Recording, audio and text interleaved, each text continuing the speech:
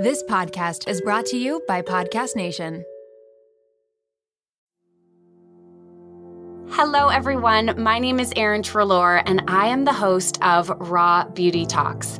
We're taking you behind the highlight reel of the world's biggest influencers and wellness gurus to get a raw glimpse of what beauty, health, and wellness look like in today's world, so that you can feel your absolute best in your body and in your life. Raw Beauty listeners, you are in for a treat today. I have Arielle Lorre here from The Blonde Files. She is a health, wellness, and lifestyle influencer. But to be honest, when I started looking into your story, I was blown away by your life and what has ultimately led you to do the work that you're doing today, to have this conversation around health and wellness. I went to your Instagram page and I was like, this girl is literally perfect. You are stunning. You make the most insane, delicious foods, multiple cookbooks, working with incredible people, living this beautiful life. And I was so intrigued the more I dove in to your story to understand who you are behind all these glossy photos and what we might see at a glance. So, I mean, everybody just push pause for a second, go get yourself a freaking glass of water, pour yourself a tea. We are going to get into it. I'm not leaving any questions on the table. So we're going to talk about sobriety, alcoholism, depression, anxiety, gut health, mental health, all the things in this episode. Thank you so much for being here. Thank you for having me on, and thank you for that intro. Like you said, the Instagram is the highlight reel. So right now, like 90% of the time I'm in sweatpants, no makeup, like very unglamorous. You know, I make a few recipes in a day to batch the content. But then when it goes on the Instagram, it looks like my whole life is, you know, this curated thing. But the highlight reel is epic though. And obviously like the highlight reel is part of your life, but I always love in these conversations to really dive beyond that, because I think that's when we as women in particular have the chance to connect and to realize that behind these images that we see, we're all really actually very similar. So I tuned into your podcast, The Blonde Files. I'm going to link to the episode that I listened. The first episode that I listened to of yours was, "Hi, I'm Arielle and I'm an alcoholic." And I was blown away by your vulnerability and your strength and just the story of your life. So can you take us back to that first chapter when your relationship with alcohol began? Yeah. So, you know, it's interesting because I don't have the background that people might associate with somebody who goes on to be a raging drug addict and alcoholic, which is what I was. You know, it nearly took my life. It was very, very dark. And when I have looked back in hindsight, as I've done a lot over this almost 7 years that I've been sober, I can kind of see how I was positioned to become an alcoholic and become a drug addict. But at the time, it seemed just so out of the ordinary. You know, I grew up on the East Coast. I went to private school. My dad was a doctor. My mom stayed home with my brother and I always say we had like everything but the white picket fence. We had the golden retriever and the Volvo, you know, it was like very wholesome. Wow. And nobody in my family has struggled with addiction or alcoholism. It was kind of a slow burn for me. You know, I was popular. I did well academically. I was involved in sports and extracurriculars, but there was just something inside of me that made me feel like I was just a little bit separate from everybody else. So from the outside looking in, you would have thought that I had it all and I felt great and I was confident and comfortable, but really I was like dying inside my skin. I was so uncomfortable. So from a really young age, you know, I would look for things outside of myself to make me feel better. So when I was young, it was like I needed like a toy, you know, whatever toy it was at the time. And then when I got a little bit older, it was like, I need these clothes from like the Limited 2 and like Contempo Casuals in those places. But it was like on a primal level, you know, and I would get in these like knockdown, just screaming rage fights with my parents if I didn't get what I needed because I needed it. And so when I got to high school and I was introduced to alcohol just socially, it was like, the first drink, I always talk about it like it was a spiritual experience for me, because it was like all of a sudden I could just breathe, and I felt comfortable in my skin, and I felt at ease with everybody else around me instead of feeling kind of socially awkward. And I felt confident. And it was like from that moment on, it was just on. And I just chased that, and I needed that. And, alcohol became my solution to the discomfort and the fear and everything that I felt. It also became like my primary purpose. So all of my ambitions really kind of fell by the wayside, and just getting the alcohol at the time, I was partying socially in high school, like a lot of us were, but over the years it progressed and it got really, really dark. It's so interesting, this piece that you said about feeling a little bit different. I think so many of us feel that way. Like, I'm the one who's not quite getting this game of life. I'm the one who has this feeling within me where I don't quite fit in. And yet you, the girl who has like the family who's still together and the mom at home and the golden retriever and is popular and is doing well at school, even you felt that to such a level that alcohol became a safe space. Yeah. I look back on it now and I can recognize that I was so ashamed of how I felt. I was ashamed that I felt uncomfortable. I was ashamed that I felt like I didn't have this manual to life. Everybody else seemed to just know how to act and know how to be, and I didn't. And instead of saying that to somebody, I built up this facade for years. By the time I got sober at 28 years old, I had no clue who I was.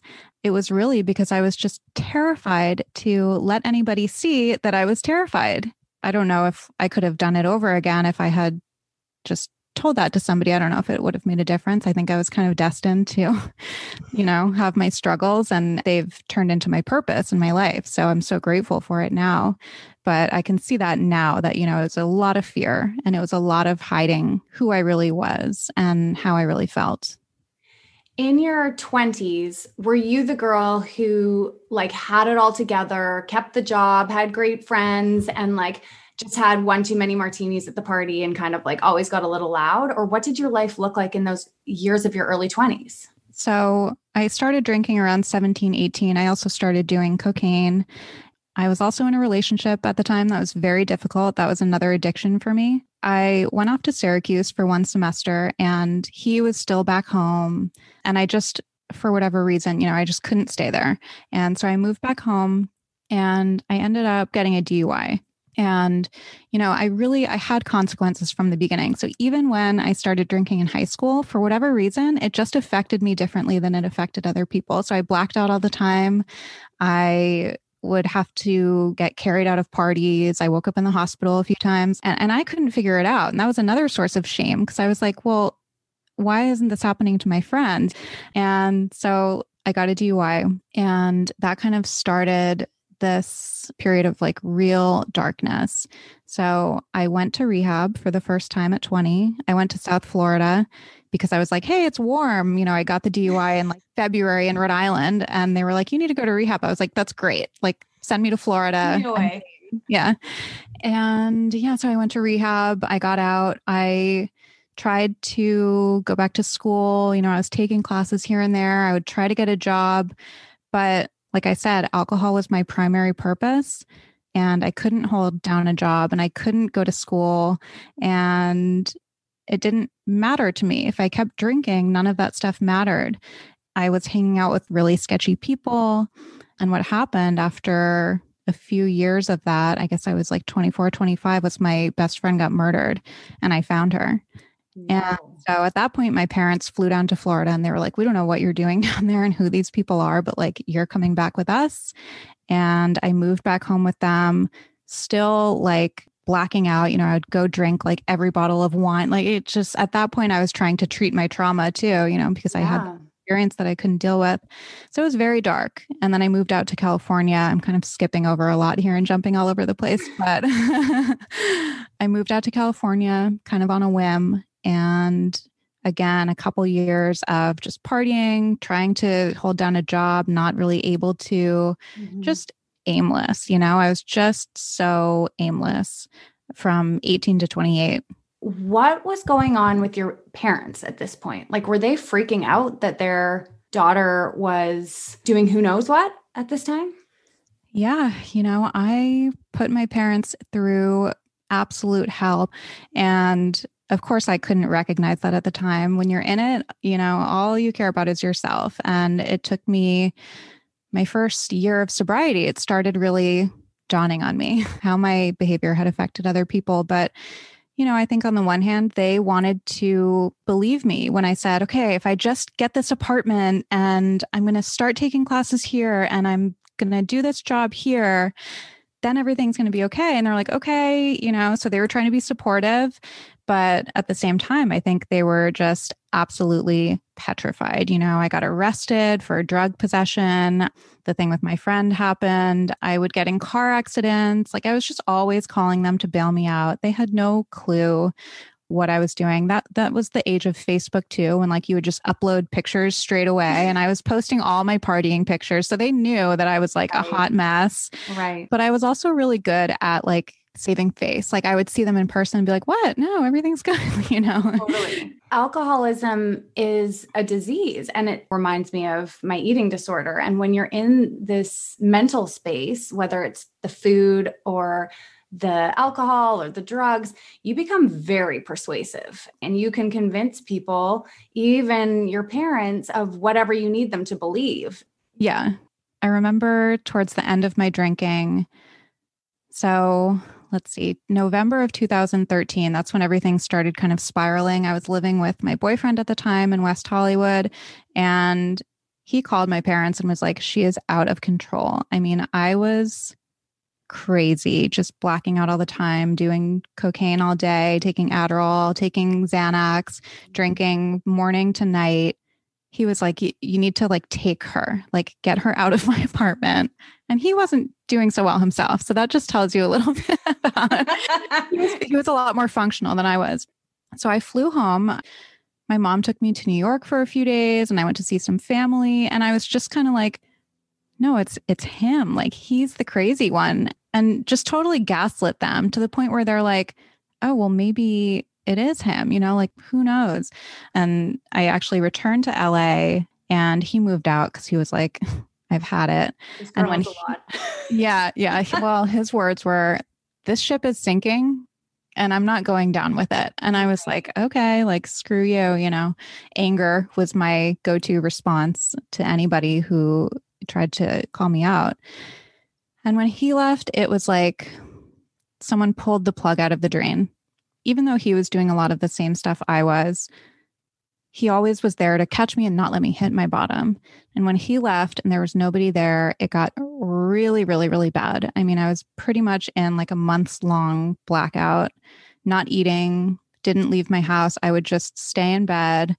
I was ordering alcohol and my neighbor was a drug dealer. So he was shooting me with God knows what. And I was having seizures and coming to and then having a seizure again. And my parents did a wellness check because I stopped answering my phone. And the West Hollywood police came and saw me through my window, face down, unresponsive.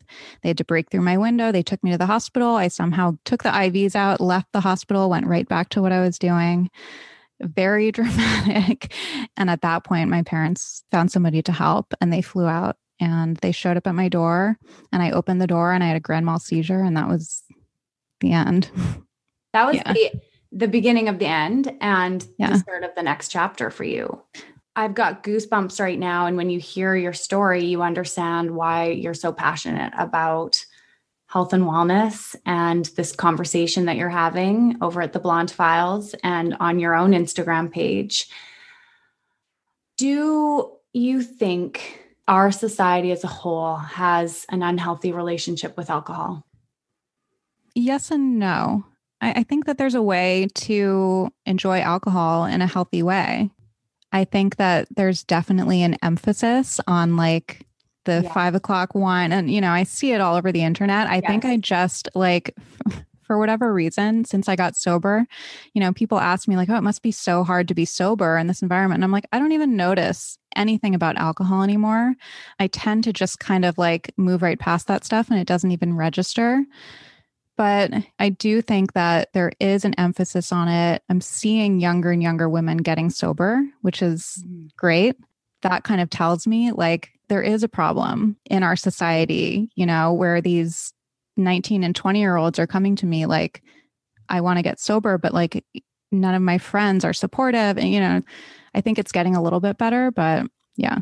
It's absolutely glamorized though. Like you don't watch a movie without seeing martinis or wine or alcohol involved. And on social media, especially in the last year with this challenging year, there's been so many jokes about, like we're surviving on wine, or we need to open the wine at 2:00 now because we've got to get through this day.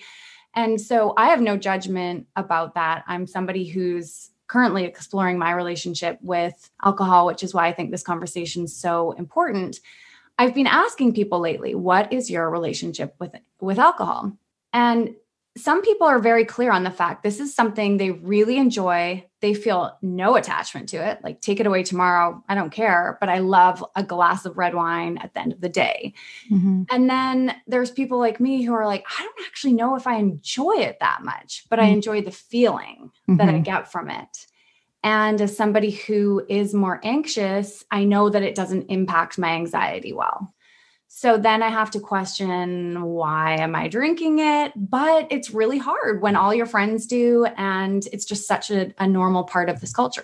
I'm interested, as people are listening to Arielle's story, if you were to ask yourself, what is your relationship with alcohol? And to just consider that for yourself. What if in 2024, you got a little bit better every day? When you're learning a new language with Babbel, that's exactly what you're doing. And if Babbel can help you speak a new language in just 3 weeks, imagine what you could do in a full year. Babbel's quick 10-minute lessons are handcrafted by over 200 language experts to help you start speaking a new language in as little as 3 weeks. Studies from Yale, Michigan State University, and others continue to prove Babbel is better.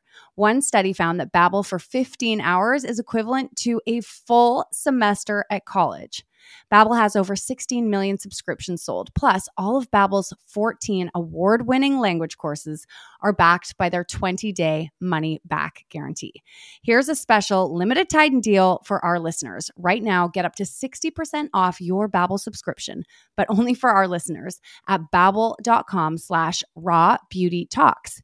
Get up to 60% off at babbel.com/rawbeautytalks, spelled BABBEL.com/rawbeautytalks. Rules and restrictions may apply.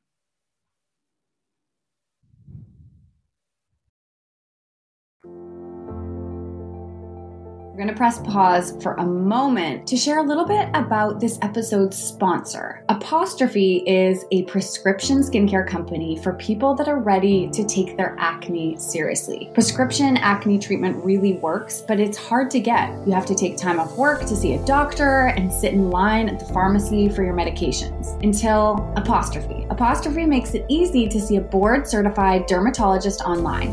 You'll get treated immediately, and your medications are delivered straight to your home. Simply fill out Apostrophe's online questionnaire about your skin concerns and medical history. Then just snap a few selfies, and your dermatologist will get back to you with a customized treatment plan tailored just for you. The best part is that Apostrophe offers topical and oral medications so that you can treat your acne from the inside out and the outside in. Apostrophe treats acne, and they can also help you hit your other skincare goals like reducing redness, wrinkles, and even dark spots. I tried Apostrophe and was blown away by how simple the online process was, and yet at the same time I really felt cared for with the questions that they asked about my skin, the fact that the dermatologist looked at pictures and was able to pinpoint specific things that Apostrophe could support with. So to get started, just go to apostrophe.com/raw and click begin visit, then use the code RAW at sign up and you'll get $15 off your dermatology visit. That's apostrophe.com, apostrophe.com/raw, and use that code RAW to get your dermatology visit for $15 off. And we thank Apostrophe for sponsoring the podcast and making this episode possible.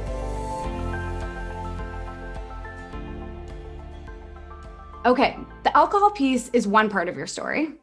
Health and wellness is another small part of your story. I know you have a big life over there, but I want to dive into the health and wellness piece as well. It seems like, obviously, we know that this journey around sobriety comes into the health and wellness journey. It also sounds like there's a piece around gut health that really triggered you. Can you speak at all about that? Yeah, so this is an ongoing thing. Unfortunately, I seem to just be very susceptible, and I'm starting to learn more about how this might be tied to my traumas and the drinking and all of that. But yeah, so when I was about 2 years sober, that's when I started the Blonde Files, and it's called the Blonde Files because I was anonymous. I didn't want anyone to know my name. I didn't show my face. So I was like, oh, this is cute. Now I'm like, I'm stuck with it. Now we know you. Yeah. So I was a couple years sober and I was like, okay, I have the sobriety thing down. Like I'm doing well emotionally, but I didn't know how to take care of myself. And so I started on this fitness journey, and kind of simultaneously, I had crazy bloating. And of course, I had no idea about gut health. I mean, you come out of like a 10-year-long blackout, it's like gut health. What's that? I missed that one. So I had no idea what to do. And I kind of just let it go for a while, unfortunately. And finally, it just got so acute. I was having terrible digestive issues, and it just seemed like I couldn't eat anything. And I went to a gastroenterologist, did a colonoscopy, and he found that I had something called lymphocytic colitis. And I went on a steroid, a very, very high dose steroid that you're supposed to be on for 3 weeks. I ended up on it for like 2.5 years. 3 years, something like that. Wow. Again, I had no understanding. I was just like, I've found the solution. This is amazing. And I tend to be like an instant gratification person. Give me the Band-Aid, like give me the pill, I'll take it. So the acute symptoms went away, but I still had really bad bloating. And, I was just like, this is not normal. A colleague of mine at the time, because I was working in behavioral health and working with addicts and alcoholics, he was like, you have to go see this guy in San Diego, Rob Yang. He's amazing. And so I went to him, and that was the first time that I ever saw someone who looked at the body holistically. And we found that I had pretty much everything you can have underlying, SIBO, candida, parasite. And he was like, okay, this is the game plan. I already ate pretty healthy, but we tweaked some things in my diet, and he put me on supplements, and I actually weaned off the steroid over the course of a year, and things got better. And I was like, wow, who knew? This feels good. Yeah. And, the brain fog and anxiety and all of that stuff kind of was alleviated. And I learned how it was all interconnected. And I wish that there was one thing that I was like, oh, this is what I did, and this is what to do if you're struggling with it. But it was really very individualized. But, some of the things that I did do were like eliminating dairy and gluten. And now I'm much more lax, because what I learned over time, because I got very, very rigid to the point where I was like, if I have soy, I'm going to get a gut issue and I'm going to die. It's so easy, especially with social media now and everything. It's like grain-free, gluten-free, soy-free, gum-free, sugar-free, vegan. Yeah. It's like, okay, well, what are we left with here? A cucumber. Exactly. But I got so scared of kind of relapsing with the gut issues that I got into this really rigid space. And that's when I learned a little more about how that was affecting me in turn. When you're sitting down to eat and you're freaking out about what you're eating, that's going to affect your digestion. And so I was kind of having gut issues again, but from how I was treating it. Yeah. Wow. I got to a point where I just kind of ran myself into the ground. I was so rigid. I was exercising a lot. I take things to extremes, and I had to stop doing everything. And that's when I learned to like slow down, and everything in my body just started to kind of balance after that. It's like my body was able to like find its homeostasis when I just stopped trying to fit it into the box that I was trying to fit it in through my diet, through exercise. We're like chasing this perfect health that doesn't necessarily exist. And it's like whack-a-mole, if you get one thing taken care of, then you have another thing pop up. That's exhausting in and of itself. Yeah, I started getting really into like meditation and learning how to like be kind to my body. And that was probably the biggest game changer for me. Oh, okay. I'm so happy that you're talking about this portion of the journey as well. I think there is such a fine line between working on our health and wellness and figuring out what feels right for our body and becoming obsessive and trapped by it. And it all of a sudden becoming a really fear-based practice. And now our actions are no longer coming from a place of love and honoring ourselves, but out of fear of what could happen if we stop. And I think anyone who's been in that space before knows it's not a very good place to live from. Yeah, it took time, but I learned how to really tune into my body. And we all can, if we can do these little teeny tiny things, to be more present, be more mindful. I'm a big proponent of transcendental meditation, but you can sit there just for 2 minutes, in silence, just something to slow down. We can kind of come back to our bodies, because I think we're all kind of living in this like a little bit of a fight or flight. And it's really hard to know what we need when we're in that state. It feels so unfamiliar and scary at first, because it's like, if I don't have the diet and the strict rules, I'm just going to lose control and go flying off the deep end. And so it really is a practice, as you said, of getting to know your body again. I mean, this is the whole premise of my program, the Raw Beauty Reset, is about really stripping back all the rules and tuning back in with your body and connecting to those hunger and fullness levels again. It's a practice. It is challenging. Where you are right now, if I was to send you to an island as rock bottom, Arielle, and you could take 3 tools with you that were going to help you find your footing again, that were going to get you off that island and into a better space, what 3 tools would you take with you? Meditation, for sure. Is that a tool? Oh, yeah. Meditation changed my life so profoundly. And I know that people kind of just tune out and like their eyes glaze over when I talk about it, but so profound, the before and after. That, hands down. I would also bring a journal and well, I was going to say my phone, but that kind of does you bring your phone? I was going to say for podcasts, like listening to podcasts, listening to talks. That's been very helpful for me too. We have access to anybody and everybody and everything. And, I've learned so much just listening to Eckhart Tolle. I love Russell Brand. He's really he's funny, but like spiritual. He's amazing. So yeah, more efficient than bringing a book. A book? I think a phone is a little bit better than just bringing a book, because I could get the book on my phone. I'm trying to get my maximum benefit. I mean, you're very resourceful. Yeah. You could get many books, many podcasts. You could even flip on Instagram if you wanted. Okay. So on the island, you're taking meditation, a journal, and your phone. You do transcendental meditation. What I love about the tools that you just mentioned is that these things are accessible to anybody. You've had a long journey in regards to navigating your health and wellness. And so, I mean, you've seen top doctors in these areas. You've been to rehab. You've done the expensive things. And yet the tools that you came back to were truly things that we can all tap into and access. I would love to leave people with a couple of resources that have worked for you, whether it's a book, a podcast specifically. I'm so into Russell Brand's meditation, so I'm definitely going to pop a link to one of those in there right now. They always make me laugh at the same time as doing them. Yeah. Are there any specific guiding light tools that have supported you? Definitely transcendental meditation. If people are interested, they can go to tm.org. And I have a podcast with a TM teacher as well, if people want to learn more about it. Favorite book? I mean, I read The Daily Stoic every day. It's one of those books that I've read for a couple years, and I journal in it and I take notes in it.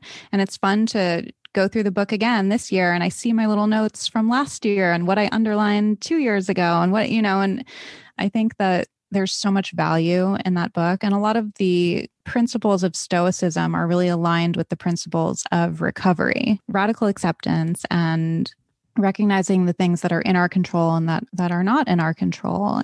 Okay, hold on. Now I have to ask a question about radical acceptance, because I feel like this is something that a lot of women are struggling with. What does radical acceptance mean to you? Radical acceptance really is the key to my happiness. There's a saying in recovery. So it's acceptance is the answer to all my problems today. When I'm disturbed, it's because I find some person, place, or thing or situation, some fact of my life unacceptable to me, and I can find no serenity until I accept that person, place, thing, or situation as being exactly the way it's supposed to be at this moment. And it keeps going. But that really transformed my life and my attitude, and it really has been the key to my serenity.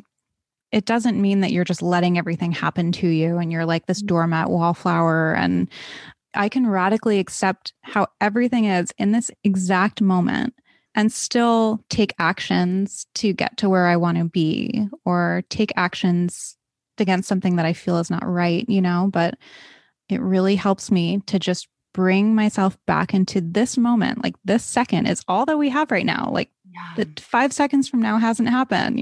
5 seconds ago is done. Like, this is it. And everything in this moment is okay. I get so much peace from that. Such an important practice, especially for this time in the world where so many people feel like the rug is being pulled out from underneath them. It can be really hard in this space to just radically accept. And yet that softening, as you said, is where we find the serenity. Mm-hmm. So what does that process look like in your mind? Because I imagine you still have moments in your relationship or your job or things that are happening in the world where you're triggered and you're like, for that moment, not radically accepting of what's happening. Mm-hmm. How do you get yourself back to that place? Oh, I think part of it is kind of conditioning, like just having done it day in, day out for 7 years. But yeah, I get triggered all the time, and some days are better than others. But usually, it looks like pausing. Like, I just have to pause. If I'm starting to feel like agitated, if I'm feeling triggered, pause before I act, because my knee-jerk reaction is always going to be, triggered and angry and defiant and stubborn and whatever. Ryan Holiday actually came on my podcast, and he was talking about this and talking about 2020 specifically. And he was like, radically accepting something doesn't mean that we would choose it. I'm sure none of us would choose to be sitting here a year into a pandemic. So many people have lost their jobs, lost their lives, but we can't choose it. Again, it's recognizing the things that I can control and the things I can't control. And the things that I can control are really, at the end of the day, how I respond to things, how I perceive things, my attitude, that's really it. I think 2020, if anything, has showed us how little control we actually have. So accepting it doesn't mean like that it's our first choice, but it just means that we can accept it. We can accept it how it is and, try to make the most of it. I feel like that is one of the greatest gifts of meditation for me, is finding the ability to pause versus just reacting right away, or reacting and then finding the pause. And so I always think when I go to my mat or my cushion to sit, that I am on a training ground for real life. I love it. Everything you're saying is tying together so nicely. 2 more questions for you. What does self-love mean to you?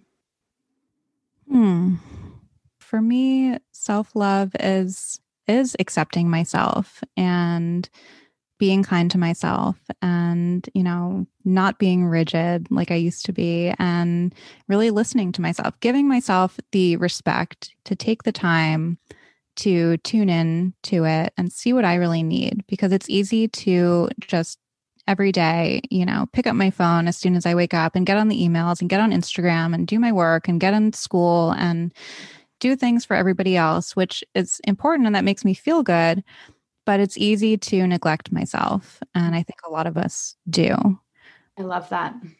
Have you found, since allowing yourself to soften away from that really rigid place, really like clinging on to this idea of health and wellness as it used to be, have you found that your body has changed in that space? Yes, my body responded favorably to being kinder to it. So many women, and young women in particular, write to me that they want to learn how to like eat intuitively and stop counting calories and stop counting macros, but they're scared like, and something terrible is going to happen. And I think a lot of that comes down to like just this complete lack of trust that we have in our bodies and lack of acceptance. I decided I would accept what happened to my body, whatever happened. And yeah, like for a whole year, this is maybe 3 years ago at this point, when I started slowing down, like I was just so burnt out from counting macros and over exercising that I really didn't exercise for like a year. Granted, I've always been petite, and that's a component to it also. Like if people are looking at other people's Instagram and people message me like, how do I lean out my legs? And I'm like, I don't know. Genetics, baby. Genetics. It's like yeah, we all have a set point that we were genetically born with. Right. It's going to feel easier for our body to stay in that space. Yeah. And I can't imagine what it's like to be a young, like teenage girl right now, looking at like these influencers on social media. No hate to any social media influencers, but comparing themselves to it, because not to sound like Pollyanna, but we're all individual. And so I just got to the point where I was like, well, like this is what it is. And we're just going to see. And I just, was walking, and then I started doing Pilates and low intensity stuff. And what I found was that I think I had a lot of inflammation from the stress of what I was putting my body through, from the rigidity, from the rigid mindset and the rigid exercise. And, I'm not so lean like I was, but I also didn't look good then. Mm-hmm. And yeah, so like I softened and my body softened a little bit, but it's been great. You feel good. Yeah, I feel so good. And it's really beautiful energy about you. You seem calm, you seem serene, and you seem at home in your body. Mm-hmm. And I can tell that you've worked hard for that, not in a trying kind of way, but through life experience. You've earned that space that you're in right now. And I love watching you support and help other women. And I know you sharing your story will have other people reflecting and thinking about their relationship with everything from alcohol to movement to the thoughts that they think about themselves and how they're treating their own body. So thank you. Thank you. If you were to send one email from that island on the phone that you brought, and the email was going to land in the inbox of every single woman tomorrow morning, this is your final email, what would you say to women of the world? Oh my God.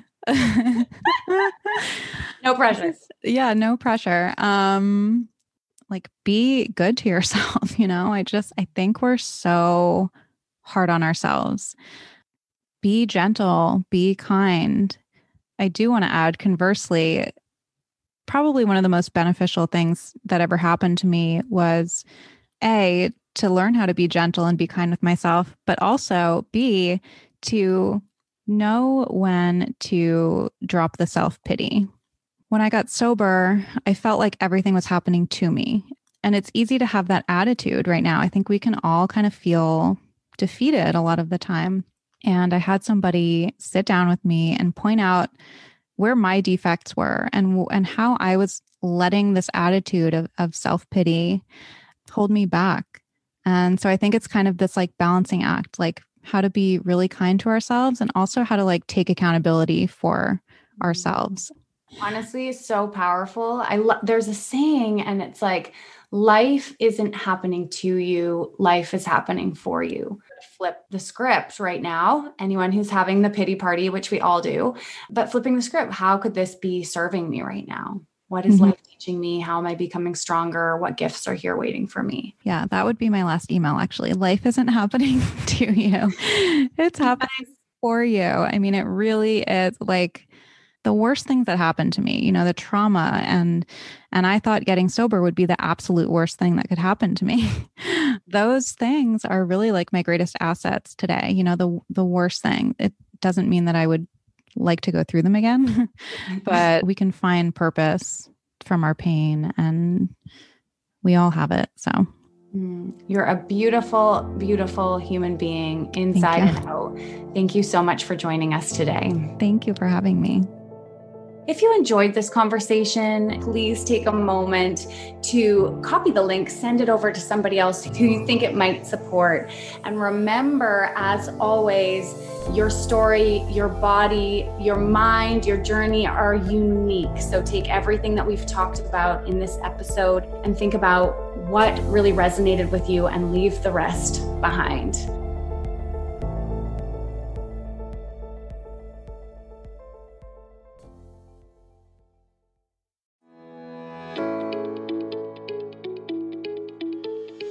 Hey there, I'm Dr. Tracy Dalgleish, clinical psychologist and couples therapist. If there's one thing I know from both my personal and clinical experience, it's that we are really good at comparing ourselves to others. We tend to get stuck in the unhelpful narratives that play on repeat in our minds, and we struggle to set boundaries and create healthy love. Each week, I bring you clinical knowledge and evidence-based research, experiences of sitting in the therapist chair, and being a wife, mother, and business owner to talk about everyday issues we all face to help you change the dialogue in your life. Tune in every Thursday to I'm Not Your Shrink, wherever you listen to podcasts. While I'm not your shrink, I am still human, and I'm excited for us to be in our vulnerability and humanness together.